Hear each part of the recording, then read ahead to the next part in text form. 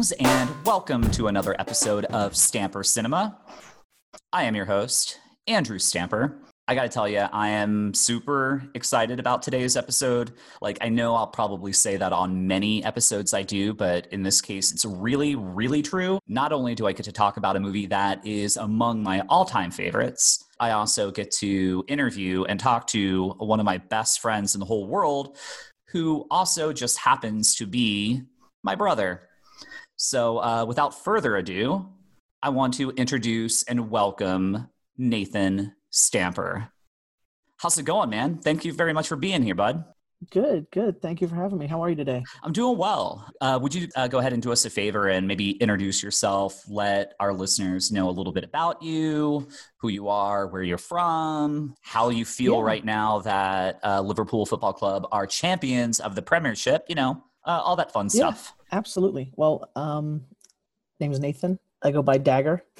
No, I don't. No one calls me Dagger. When did that happen? I missed that memo. No.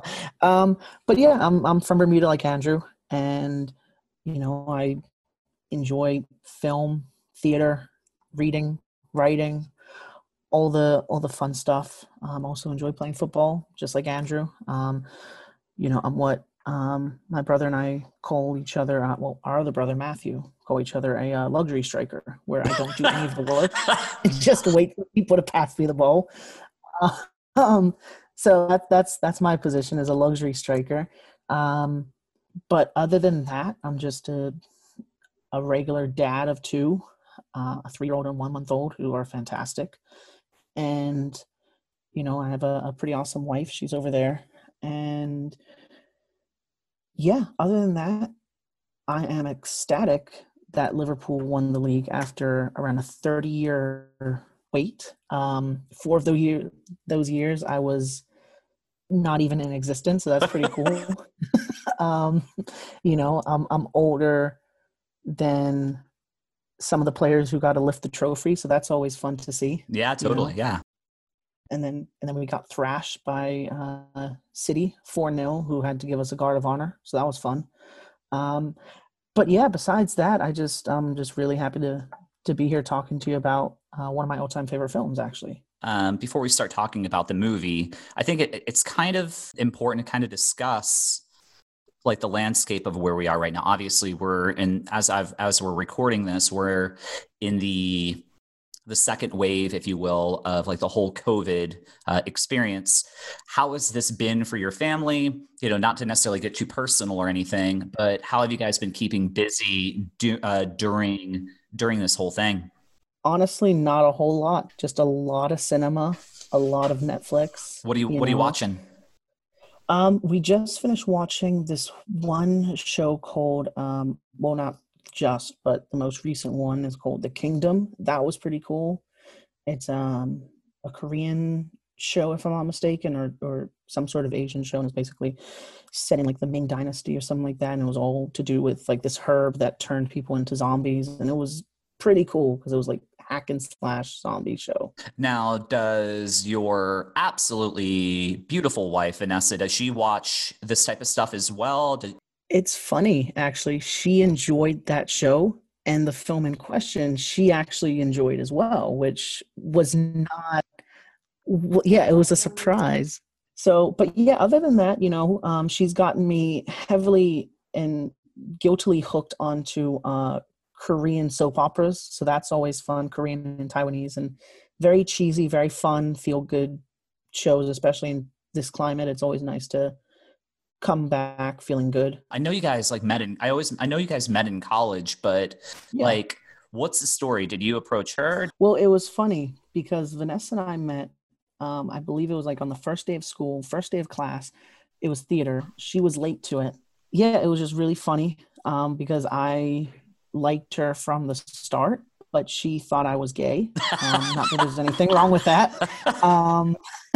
Yeah, it took me about, I think, 2 years to actually ask her out, and we've been going strong since. Now we're married and have 2 kids. 2 beautiful daughters. Yes, thank you for that. two very, very lovely daughters. My brother Nathan, listeners, he has a fantastic family, and I'm extremely, extremely proud of him. So, Nathan, why don't you tell us the movie that you wanted to take a deep dive into? Well, it is, again, probably one of my favorites, especially by John Carpenter, The Thing.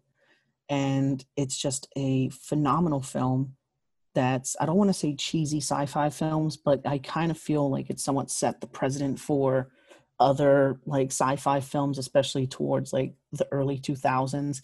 It's very fun, very, like, I guess you can say jump scary to a certain degree. And it has one of my favorite actors, Kurt Russell, in it. So that's always a plus. Do you remember the very first time you saw The Thing? Yeah, actually, I did. I was thinking about it today. And the first time I saw it, I've seen it several times, not all the way through any of those times, but every single time I came back wanting more. The first time I think I was 12, Okay. and I really didn't understand what was going on. And then again, I saw it around like 15, 16, and I was like, okay, this is actually really cool. Then the third time I actually watched it from like maybe 30 minutes into the ending was around 18. And ever since then, that's like my go-to recommendation. If you want a fun, scary film, The Thing. As far back as I can remember, you've always really been into, for lack of a better term, like scary, whether scary stories or scary film. And I'm curious I myself also gravitate toward that genre, but what is it that appeals to you as a whole, like that genre? Yeah, I mean, it just encompasses a lot. I personally love it because I like to get scared every now and then. Especially like sort of the things that you can't really explain and the things that you don't know that's coming for you. That's probably my favorite type of horror, like subgenre, I guess you can call it. Mm-hmm. It's just a lot of fun. I remember it wasn't even a scary film, but the first time I was scared was watching a film, was Indiana Jones, The Last Crusade, when I can't remember the villain's name, but he drank from the wrong, like not the Holy Grail, and then he like turned to poorly. The wrong. Yes, he chose poorly. That's the one. And then that was probably the first time I got scared because he kind of just aged and deteriorated into, death basically. And that was like the first time and I remember where I was I think like 6, and we were in Florida taking a trip. And that moment stuck with me for ages. The other time I got scared was watching Jumanji. So I mean, my horror taste is definitely a wide spectrum, but it's mainly because I enjoy the things that I can't explain, and the things that truly terrify me are what's coming for you, and you don't even know what's coming for you. The thing that gravitates me towards The Thing is you don't know who it is or what it is exactly besides a parasite. Mm-hmm. Mm-hmm. Just like with classic zombie movie, you don't know who got bit until it's too late. And that's kind of like my favorite type of film. Couple things I want to unpack there. First and foremost, on a lighter side, what specifically about Jumanji? Everything, man. It was a terrifying film. Mainly my mom tries to explain where it's probably because of the animals coming out of the board game. No, I was kind of just scared of Robin Williams when I was younger. I love him now, but my first interaction with Robin Williams was when he was the genie from Aladdin. And then the next film I see him in is in Jumanji, and I'm like, hey, that's the genie's voice, but that's not the genie. Who is this guy? I'm trying to remember. Was it you or no? It was Matthew that was like one of his favorite films, right? Like when he was real young. I must have seen Aladdin with him. Shit, I don't even know how many times. A lot, probably. The other thing I wanted to talk about was where you're trying to explain kind of something that you're interested in the genre, as far as you don't know what's coming up. I totally agree. I completely agree. And that makes sense for me. Like this genre as a whole, or we can get into subgenres within the horror like grand scope. But for me, what has always, and not just this movie, but this movie certainly is a prime example of it, is I've always found that these films to be more interesting. And what I mean by that is you see filmmakers taking more risks with how they make a movie. You know, whether we're looking at special effects or makeup, things like that, set design, you see some risks and challenges that these filmmakers do. This film, as a result, has been a pioneer in so many different ways. I guess the next thing to do, kind of like the brief plot line. Do you want to talk about, or you want me to go ahead? I would love to have a crack at it. I'm really bad at synopsises or synopsi. Sure. I mean, if you'd like to interject, by all means. Essentially, they're in the Antarctic, if I'm not mistaken, and it's a research team consisting of a group of ragtag like members. The main character, McGreedy, is just a pilot who's just I don't want to say a raging alcoholic, but he definitely has relapsed. That's for sure.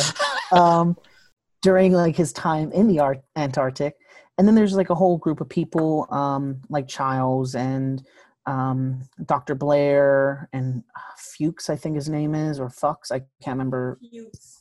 Fuchs. My wife is in the background. She'll be correcting me throughout the I love it. I mean, we can keep her as a fact checker. Absolutely.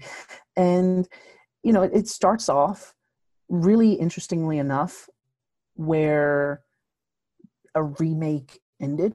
And I don't, you know, it was just interesting how like this dog is running through this tundra and these people in a helicopter are trying to shoot and kill it. And when I first saw that happen, I was like, why are they trying to shoot and kill this dog?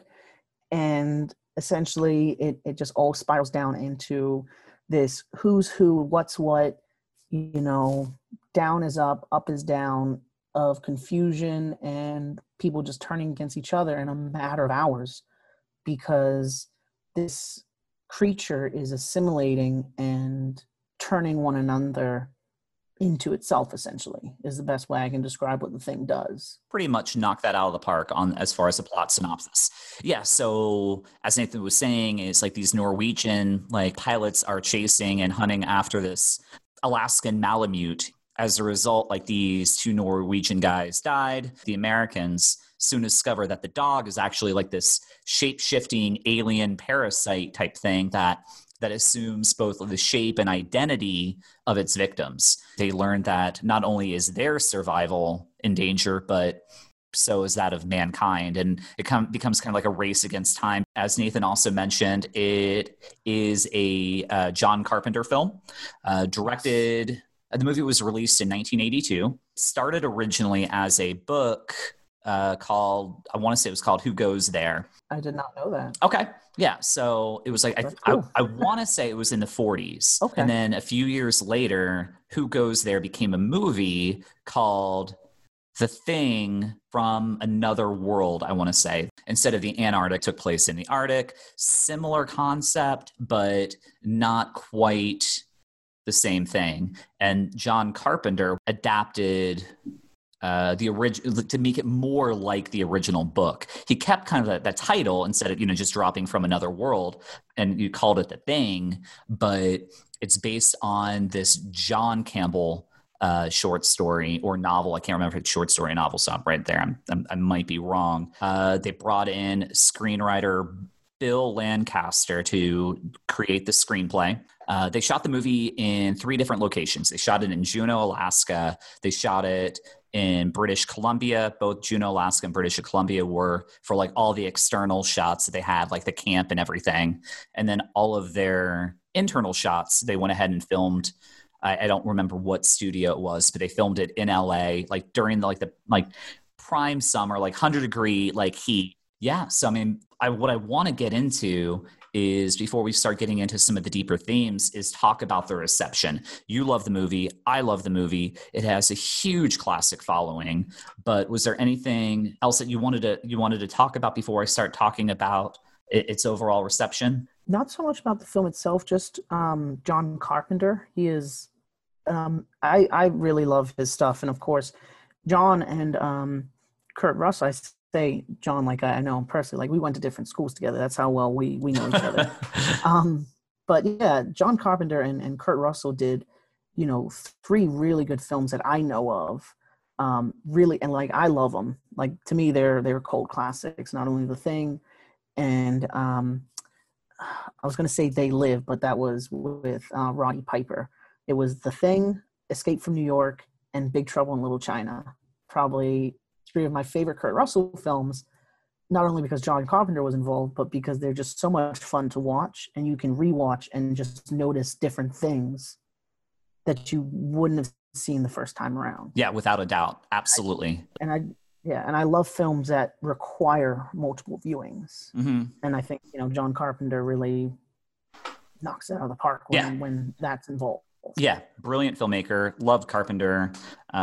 Just among my absolute favorite filmmakers. And again, Big Trouble in Little China, Escape from New York, The Thing, all three great movies. Now, he did a couple other things. He did Escape from LA, which came out toward the back half of the 90s. So that was like the last thing that he did together. Okay. And the very first thing they did was I want to say it was a TV movie, but they did an Elvis film. John Carpenter directed, and Kurt Russell played Elvis. Yeah. Really? Huh. I've never seen it.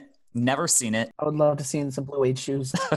Just want to see him with sideburns, man. I mean, oh man, that'd be fantastic. Granted, in this one, he was rocking like the ultimate epic beard in this one. Oh yeah. Like the grisliest of grizzly beards. Yeah. Just gnarly. Yeah. When we look at this movie, if you were to go hop on like the website Rotten Tomatoes, you'll see this movie has an 84%, which very, very strong. A 92% audience score. Again, great. 8.1 IMDb. Again, awesome. Extremely revered sci-fi classic for story, special effects, acting, cast, direction. One of the most influential sci-fi horrors. That being said, not always the case. In fact, this movie was monumentally panned when it came out, like monumentally panned. Like Roger Ebert, famed critic Roger Ebert, gave it like 2 stars out of 4. Really scathing review. Variety scathing reviews. But like I think my favorite, and I was just going through, was the New York Times. Here I have to read this blurb because it's brutal. The Thing is a foolish, depressing, overproduced movie that mixes horror with science fiction to make something that is fun as neither one thing or the other. Sometimes it looks as if it aspired to be the quintessential moron movie of the 80s, a virtually storyless feature composed of lots of laboratory-concocted special effects with actors used merely as props to be hacked / disemboweled and decapitated, finally to be eaten and then regurgitated as, guess what? More laboratory concocted special effects. There may be a metaphor in all of this, but I doubt it. 2 out of 5 stars. Just brutal, just mean. And there are more things like that. When the film came out, it got taken to the cleaners. Now, it made its money back. The budget, depending on where you look at it, is somewhere between, it had a budget of $10 to $15 million, which for John Carpenter was huge because, I mean, he had done Halloween on no budget. He had done The Fog on no budget, Escape from New York, no budget.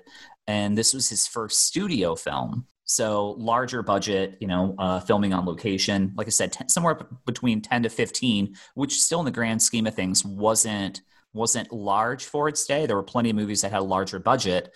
The movie made $19 million in the box office. Again, made its money back, but it was perceived to be a failure.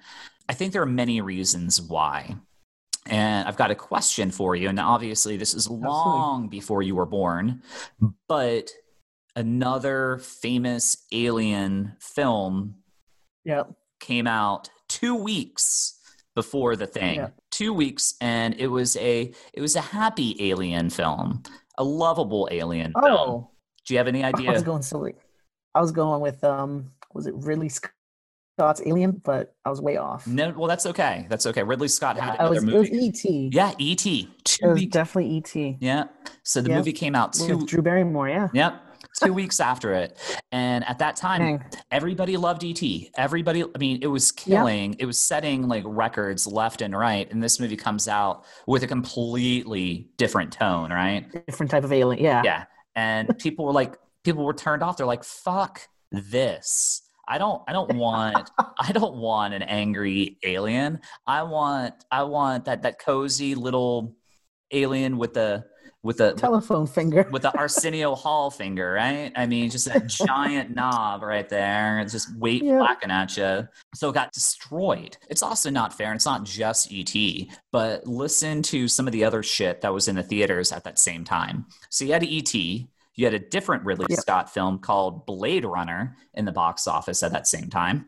You had Poltergeist in the theater at the same time. You had Rocky 3. You had a Star Trek movie in the theater. And for the kids, you had Annie. So there were just all these other movies that just really, really had an effect on it. So needless to say, there was some serious tough competition when the movie was released. Absolutely. Yeah. I mean, it would have been even worse if Mac and Me came out during that time as well. That would have been atrocious. Like they would have just swept them under the rug. Dude, have you ever seen the Paul Rudd like bit? Do you know about this? All right, you know who the actor Paul Rudd? Yeah. Yep, he always shows Mac and Me the video down the hill. He's like, I have a new Ant-Man clip. Do you want to see it? Yeah. And it's just for the better part of 25 years, every time that Paul Rudd has appeared on Conan O'Brien, whether it was like Late Night with Conan O'Brien or The Tonight Show with Conan O'Brien, Conan, whatever his versions were, whenever Paul Rudd comes on there and he's like trying to promote a film, he's only done one thing. He's only showed the same clip of this shitty wannabe E.T. movie called Mac and Me, where funded by McDonald's, yeah.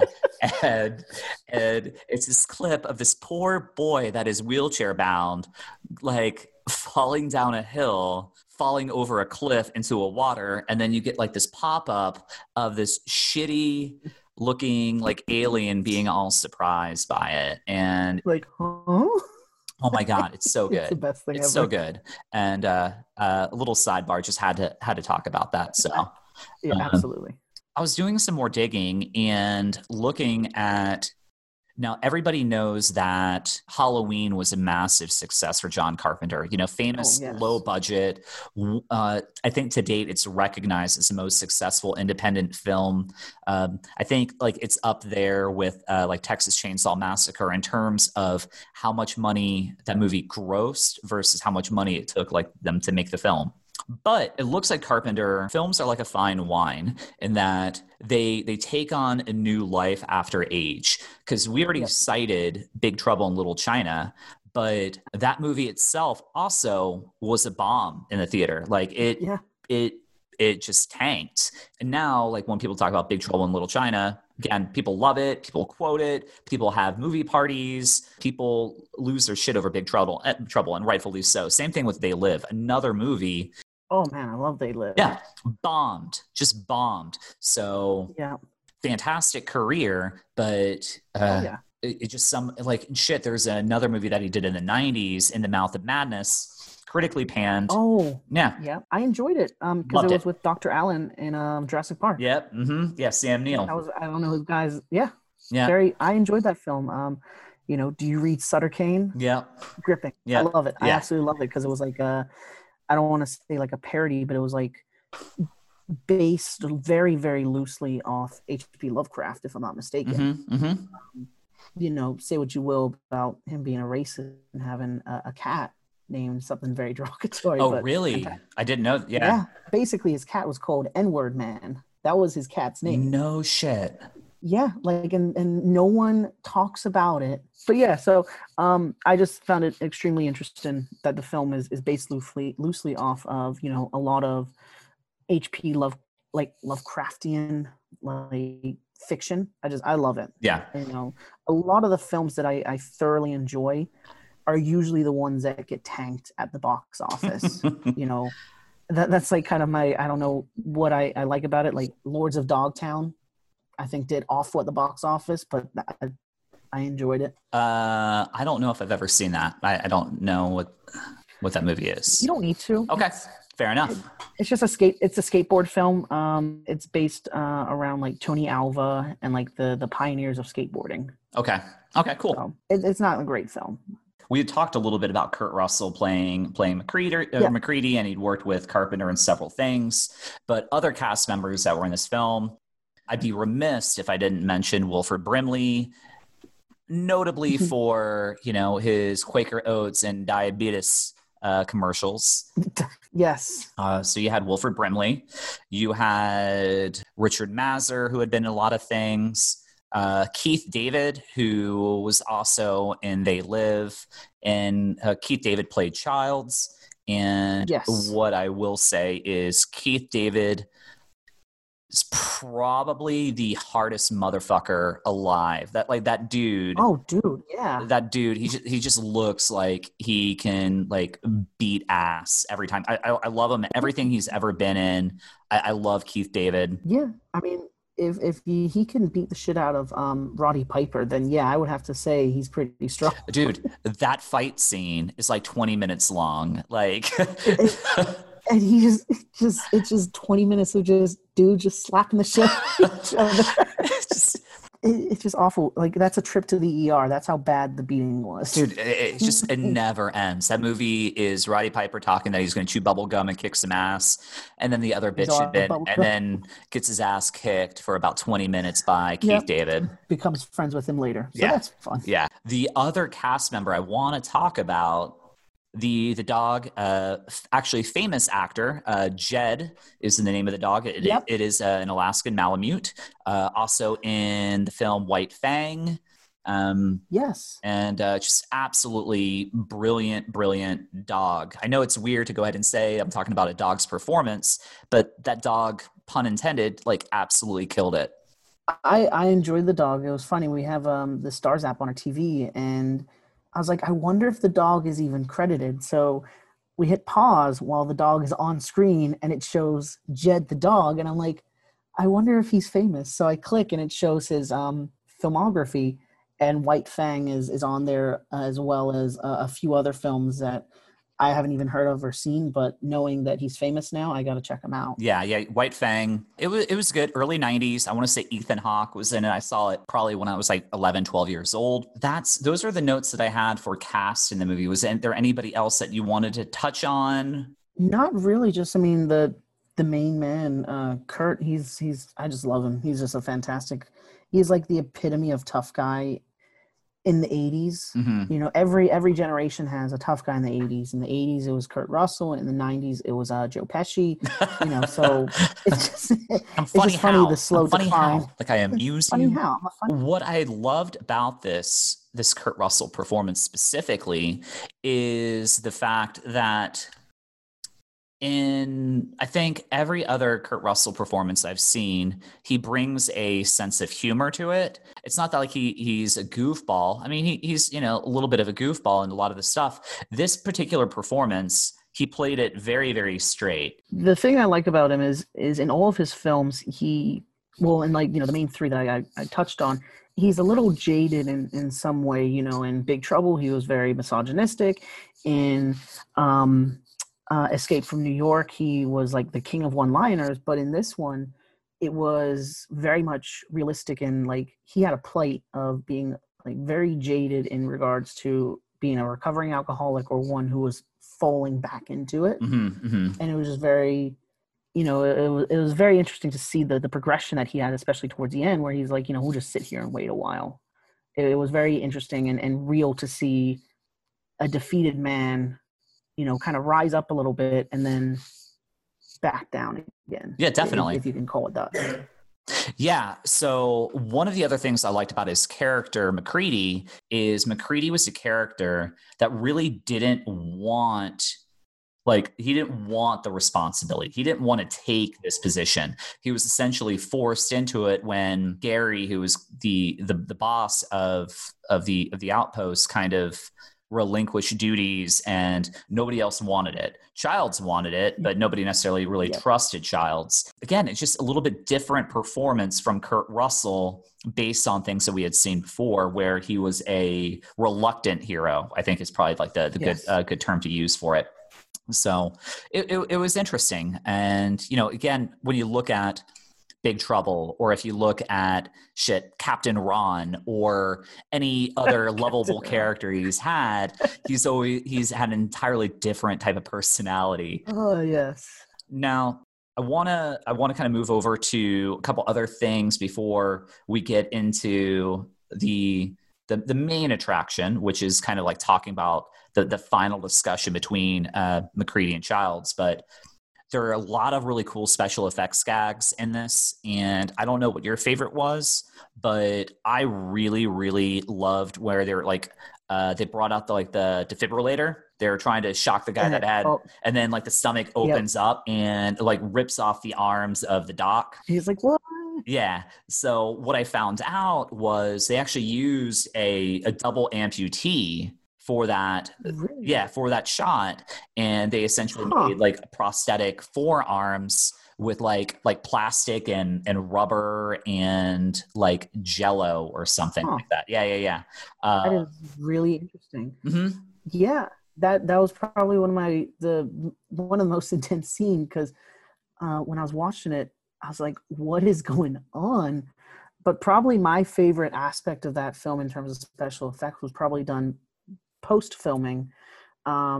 They actually went in, and I actually watched this on like a mini documentary of them explaining, like they actually went in and added shine to all the humans' eyes. And the moment you became assimilated, you lost that sort of shine, which I always thought was interesting. And then it was just an interesting aspect to see that they took the time to add this like shine across everyone's eyes except those who are assimilated. Right. Yeah, I had heard that. Admittedly, I've never ever really noticed it, but now it just gives me another reason to go back and kind of look at that. But I had heard that, but I had never really noticed it. But yeah, just all sorts of little cool like sight gags and things that they did. Any other things of note that you can think of? Probably just to show how awesome it was back in like the 80s, and how like they were reaching for trying to improve on like special effects, is the first scene where the dog is turning and has like its little tendrils kind of whipping. Yep.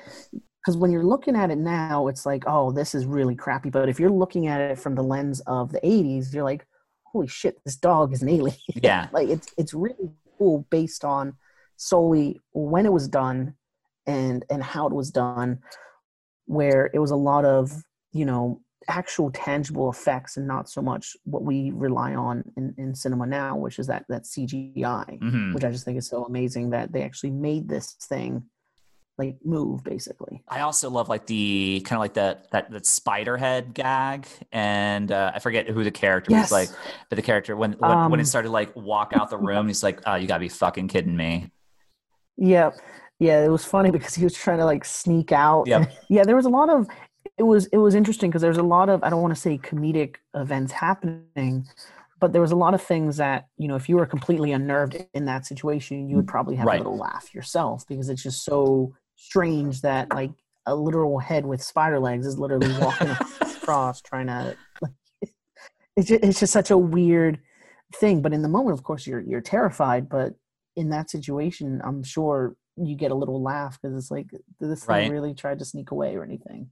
The kind of like the recurring themes in this movie, right? I mean, this is predominantly a film about paranoia and trust and claustrophobia. I mean, we're given it all throughout, right? You've got that scene where Blair is talking to Clark, and he was asking how long he was with the dog, and Clark's like, "Why are you looking at me this way?" Or "What are you thinking?" And the blood test, and when they all start turning on each other, and all these, like these recurring themes of, again, paranoia and trust and shit, like even at the end when we're down to 2 survivors, you look at the fact that they are completely alone, and short of being on an actual island, they were on a completely isolated continent, and it's completely whited out. You don't know like up from down, left to right. You don't know who's human, who isn't human. So just this whole idea of being completely cut off from the rest of the world, not just geographically, but even like contacts, right? Like their radios were down, like Windows, who was their radio guy, like they had that little bit of dialogue that they couldn't get in touch with anybody. It was just interesting to see how truly isolated they were in regards to the beginning, where they're trying to get in contact with people and they just can't. And then as the film progresses, they're truly isolated from each other because there's this distrust mounting, there's this paranoia, like you said, and then of course it goes back to like the who's who and the what's what, like, and it really was epitomized when the blood test was done, and like you're banking on Palmer, I think it was, like everyone, like you're thinking it's Palmer, but it just throws a complete curveball, and it was someone you didn't expect. And it was just insane to see, because everyone was like, oh no, MacReady was gone for a while because Foles, was it Foles? Knowles. I think it was his name. Knowles. Yeah, Knowles left him, and he's like, cut him loose was the term he used. He cut him loose. Yeah, cut him loose. And then he returns and he's like just stark white from the snow. And it was just insane how like quickly people devolved into madness, basically. Yeah. And as you said earlier, I mean, this was really in the matter of hours, really. I mean, we're not watching something over the course of a couple weeks. The other thing, because of the fact that they can't trust each other, you see these people getting worn out. Nobody's going to sleep because they don't trust each other. Because you can go to sleep and you might not wake up, or if you wake up, you're not going to be you, right? What I couldn't help but think of a couple parallels when I was watching this. One, with this, you've got this idea of silent killer, and although this is to an extreme, people not necessarily knowing who's infected, who isn't infected, we are in this kind of COVID landscape, right, where people have something that they don't know. Most people are asymptomatic and they don't know that they're carrying something. But the other thing that I'm fascinated with is this movie came out in 1982. This was right at the beginning where there were murmurs of this thing called AIDS. So again, just something else that people didn't know how they got it. People didn't know, absolutely, if they had it, and people were getting sick and getting other people sick. Obviously, not to say that this movie was an allegory or it was trying to talk about something other than what it really was, which was just an alien film. You could see some real world horrors, if you will, in this alien parasite film. Oh, absolutely. And I really like how you kind of compare. I don't want to say compared, but with everything going on, especially with COVID, I could definitely see the distinction, and you can definitely see who the MacReadys are and who the Dr. Blairs are in this whole pandemic that's going on. Yeah, without a doubt. Without a doubt. I don't want to touch too much on it, but yeah, you can definitely see who's trying to keep a grip on reality and who's devolving into this sort of paranoia. Yep. So. All right, MacReady, Childs, The Thing. We're down to two people at the very end of the movie. Knowles dies off screen. Gary assimilated real quick. Yeah, with like fingers through the head and just crazy scene. All right, for the listeners, there are like through the years, people have gone on to try to figure out and make sense of the final scene where Childs returns back and the camp is completely blown up. They've got just hours remaining before the fire burns out, and they've got no camp, and they're essentially going to freeze to death. You got Childs, Keith David, and you've got MacReady, Kurt Russell, and it's just the two of them. We've got that paranoia. We've got that lack of trust, and it's essentially a potential standoff between these two men, or one man, one monster, or are they both monsters? So I guess the question is, how do you make sense of because I've got my take, but I'm curious to know what your take is. Yeah, I mean, I've been floating around a couple of theories ever since watching that film most recently about what's what, basically. And in a perfect world, Childs and MacReady are two badasses that are just that. They're both humans, and they just have a little bit of distrust for each other, which is, obvious. But I will say, um, the way I'm looking at it, I have to say, Childs is the assimilation, in my Okay. opinion. Okay. The reason why I say that is because he was off screen for such a long time. Anything could have happened to him, and the main reason why I say this is because one of the main things that MacReady was doing was he was making Molotov cocktails. So who's to say that he didn't have an extra one? Because you didn't see him drink the drink right when Charles walks in. Okay. Meaning, you see where I'm going with this? Yeah, Meaning that could have been... You're using the gasoline or kerosene theory, exactly. Right? Yep. Yeah, because that's just one of the theories, but that's kind of like the theory that I've stuck in because I want Kurt Russell to be a human and not the Thing. Right. But it could have easily been where that was kerosene, and Charles is like, "Oh, this is tasty," and that's why Kurt Russell is like, "Oh, we'll just wait here a while," because he knows at some point he's going to give himself up a little more, and then he's just going to pull a bullet to the head, basically. Yeah. For the listeners, there are a couple real popular camps out there. One is Childs. Is he the Thing? It's a good theory with the Molotov cocktails. They call it like the gasoline or the kerosene theory. There's another one with the breath theory.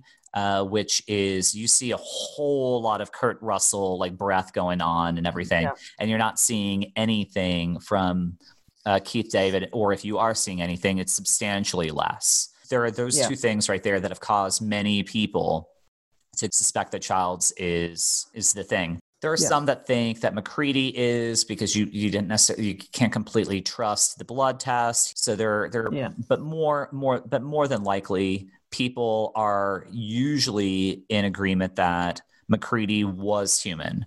The question is whether or not Childs was a human. And that's the other thing that when I remember I was talking about earlier with the whole in post-production with this shine across their eyes. Childs didn't have it at the end, but MacReady did. Right. Which leads me again to, like, if you watch it and you see throughout the whole film, like, this shine across everyone's eyes, but those who have been assimilated, that also leads me to believe it. But of course, I can't remember who said it in this documentary, if it was John Carpenter or or one of the special effects people. They were saying at least one of them is assimilated. Right. If I'm not mistaken. I remember hearing that, unless I dreamt it. No, so I've heard people make that claim. Here's my take, and I'm not saying I am right or you are right or you're wrong and I'm wrong, whatever it is, I don't know. Yeah. The ambiguity is 100% intentional. And what I mean by that is the final line, which you already said, we'll just wait and see what happens. That was the line that Kurt Russell went ahead and came up with. They shot a couple different endings, one of which Childs definitively was not the Thing. And then the other one was where they just have this open-ended. Now, Childs, or the actor Keith David, he doesn't believe himself to be the Thing. Kurt Russell doesn't believe himself to be the Thing. But I think the most interesting thing, and I'm kind of on the same page with this one, with the intended ambiguity, I think they thought they might have had a sequel on their hands. Yeah. And as a result of that, they didn't want to tip their hand. They didn't necessarily, because they just knew that they were going to have these two guys. And for me personally, I think they're both human. For me, it's a more interesting story, but they're both going to die regardless. They're left with each other and just to freeze out. And it's going to be their own paranoia that's going to kill them, as opposed to potentially work together to, I don't know, to save a couple extra minutes of their life. I don't know. But I think the ambiguity was intended for the idea of doing a sequel.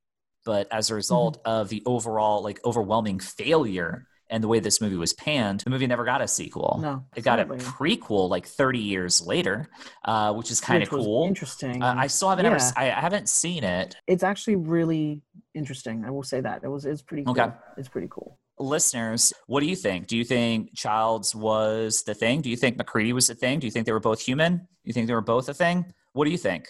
I'd love to hear what you have to say. Nathan, do you have any closing thoughts before we quiz you and test your knowledge?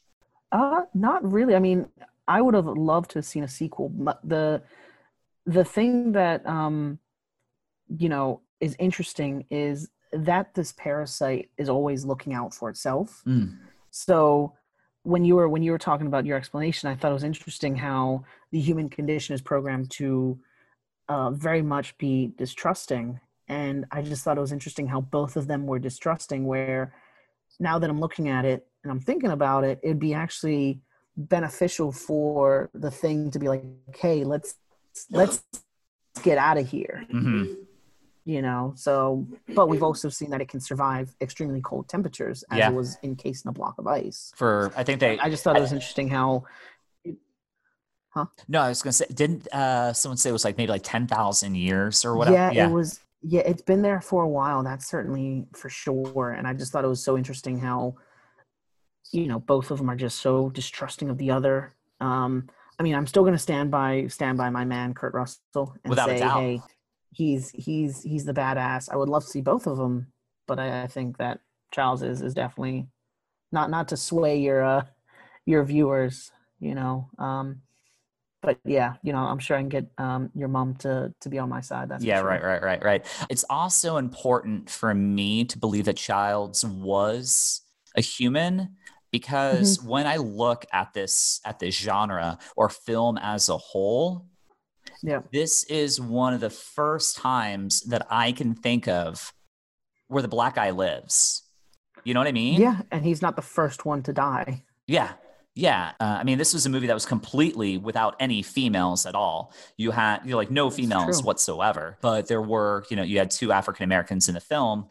One dies off camera, and then one survives to the end. And like I said, when you look at other movies within the genre, it's been a long gag that black people are the first to go in a film, So not that this movie was trying to have any type of social commentary in that aspect, because I really don't think so. Maybe that was something Carpenter was interested in exploring. I don't know, but I do find it interesting. I think it's a good thing, just because of the fact that the genre has long been horrible to the black population in the way that they portray them on screen. Oh, absolutely. All right, so boom, here we go. All right, so I call this the hot seat until I come up with a different name. Okay, well, I will say I live by the creed, C's get degrees, so let's do this. All right, what is the name of the American outpost? Oh, shit. Question number one, already stumping you. Oh, no. I can give. I'll give you. All right. I'll just to have fun. I'll give you a couple options here. Okay.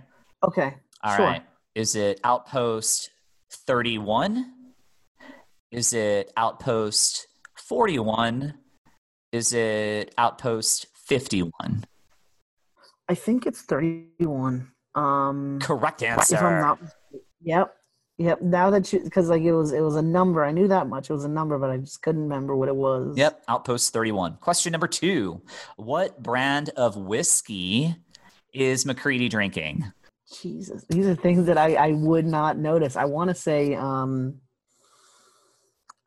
Jim Beam, but I don't even know if they do whiskey. I'm horrible at So you weren't too far off. You weren't too. So it's actually J and B, not to be mistaken with Jim Beam, but it's J and B, which is like a Scotch whiskey. What game is MacReady playing when he kills it with his whiskey? Chess. Boom. Chess. Do you remember the name of? Yep. It was Chess Wizard, but Chess Wizard. Yeah. Yeah, but chess. Boom. You got that correct. All right. How many people were at the base? Okay. Let's see. Can I count them out? Sure. Let's see. There was Knowles, Palmer, Gary, MacReady, Childs. Did I say Clark? Nope. Clark. Jed. I'll count Jed. And I'll count I'll count the other, I think, 4 dogs. I'll say 11 or 12. All right. So what is your final answer? I'll do 12. 12 is 12 total, correct. counting the dogs. Well, Is that counting the dogs? no, 12 humans. No, 12 humans, and then like I think 4 or 5 dogs. Yeah. So like a total of 17 Yeah. to 12. 12 people. Boom. All right. So what characters die off screen? I'll give you a hint. There are only 2. Knowles and when you say die, do you mean assimilated or just flat out dead? Because we didn't see the one guy sitting next to Childs die. I can't remember his name for the life of me though, but he was the one who got tested positive for the thing, basically. Well, then he died, right? I mean, so fair enough. So you don't mean you either see them die or get assimilated on camera. There are 2, and you got right. You got Knowles. Yeah. Knowles was 1. Yeah. There was one other character. I'll give you a clue. You said his name earlier. His name is almost like a bad word. Fuchs. Fuchs. Yep. Mm-hmm. Fuchs. Yep. So not bad. Not bad. You got not bad. I think I got like 1 out of 5. Hey, whatever. You know. The bonus question is, what song was Knowles listening to? Oh, you're a bastard. I remember the song was stuck in my head the whole movie. Don't tell me.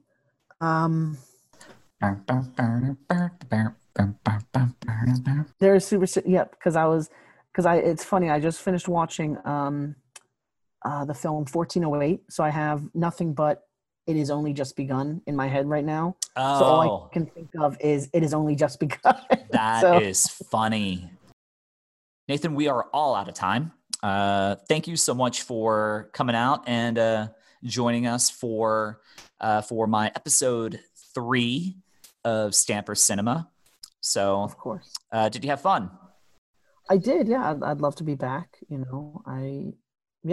It's a lot of fun to talk cinema, especially with someone who started me out in cinema, being rejected. What did Vanessa just say? She said, "Oh God." Well, oh yeah. Well, it's okay though. Yeah, you can tell Vanessa that I love her very much, and thank you for letting me borrow her husband for the past hour. Although I'm sure she loved the time away from you. Yeah, nothing but love. All right. Well, I will see you around, and once again, thank you very much for joining us today. Of course, thank you for having me.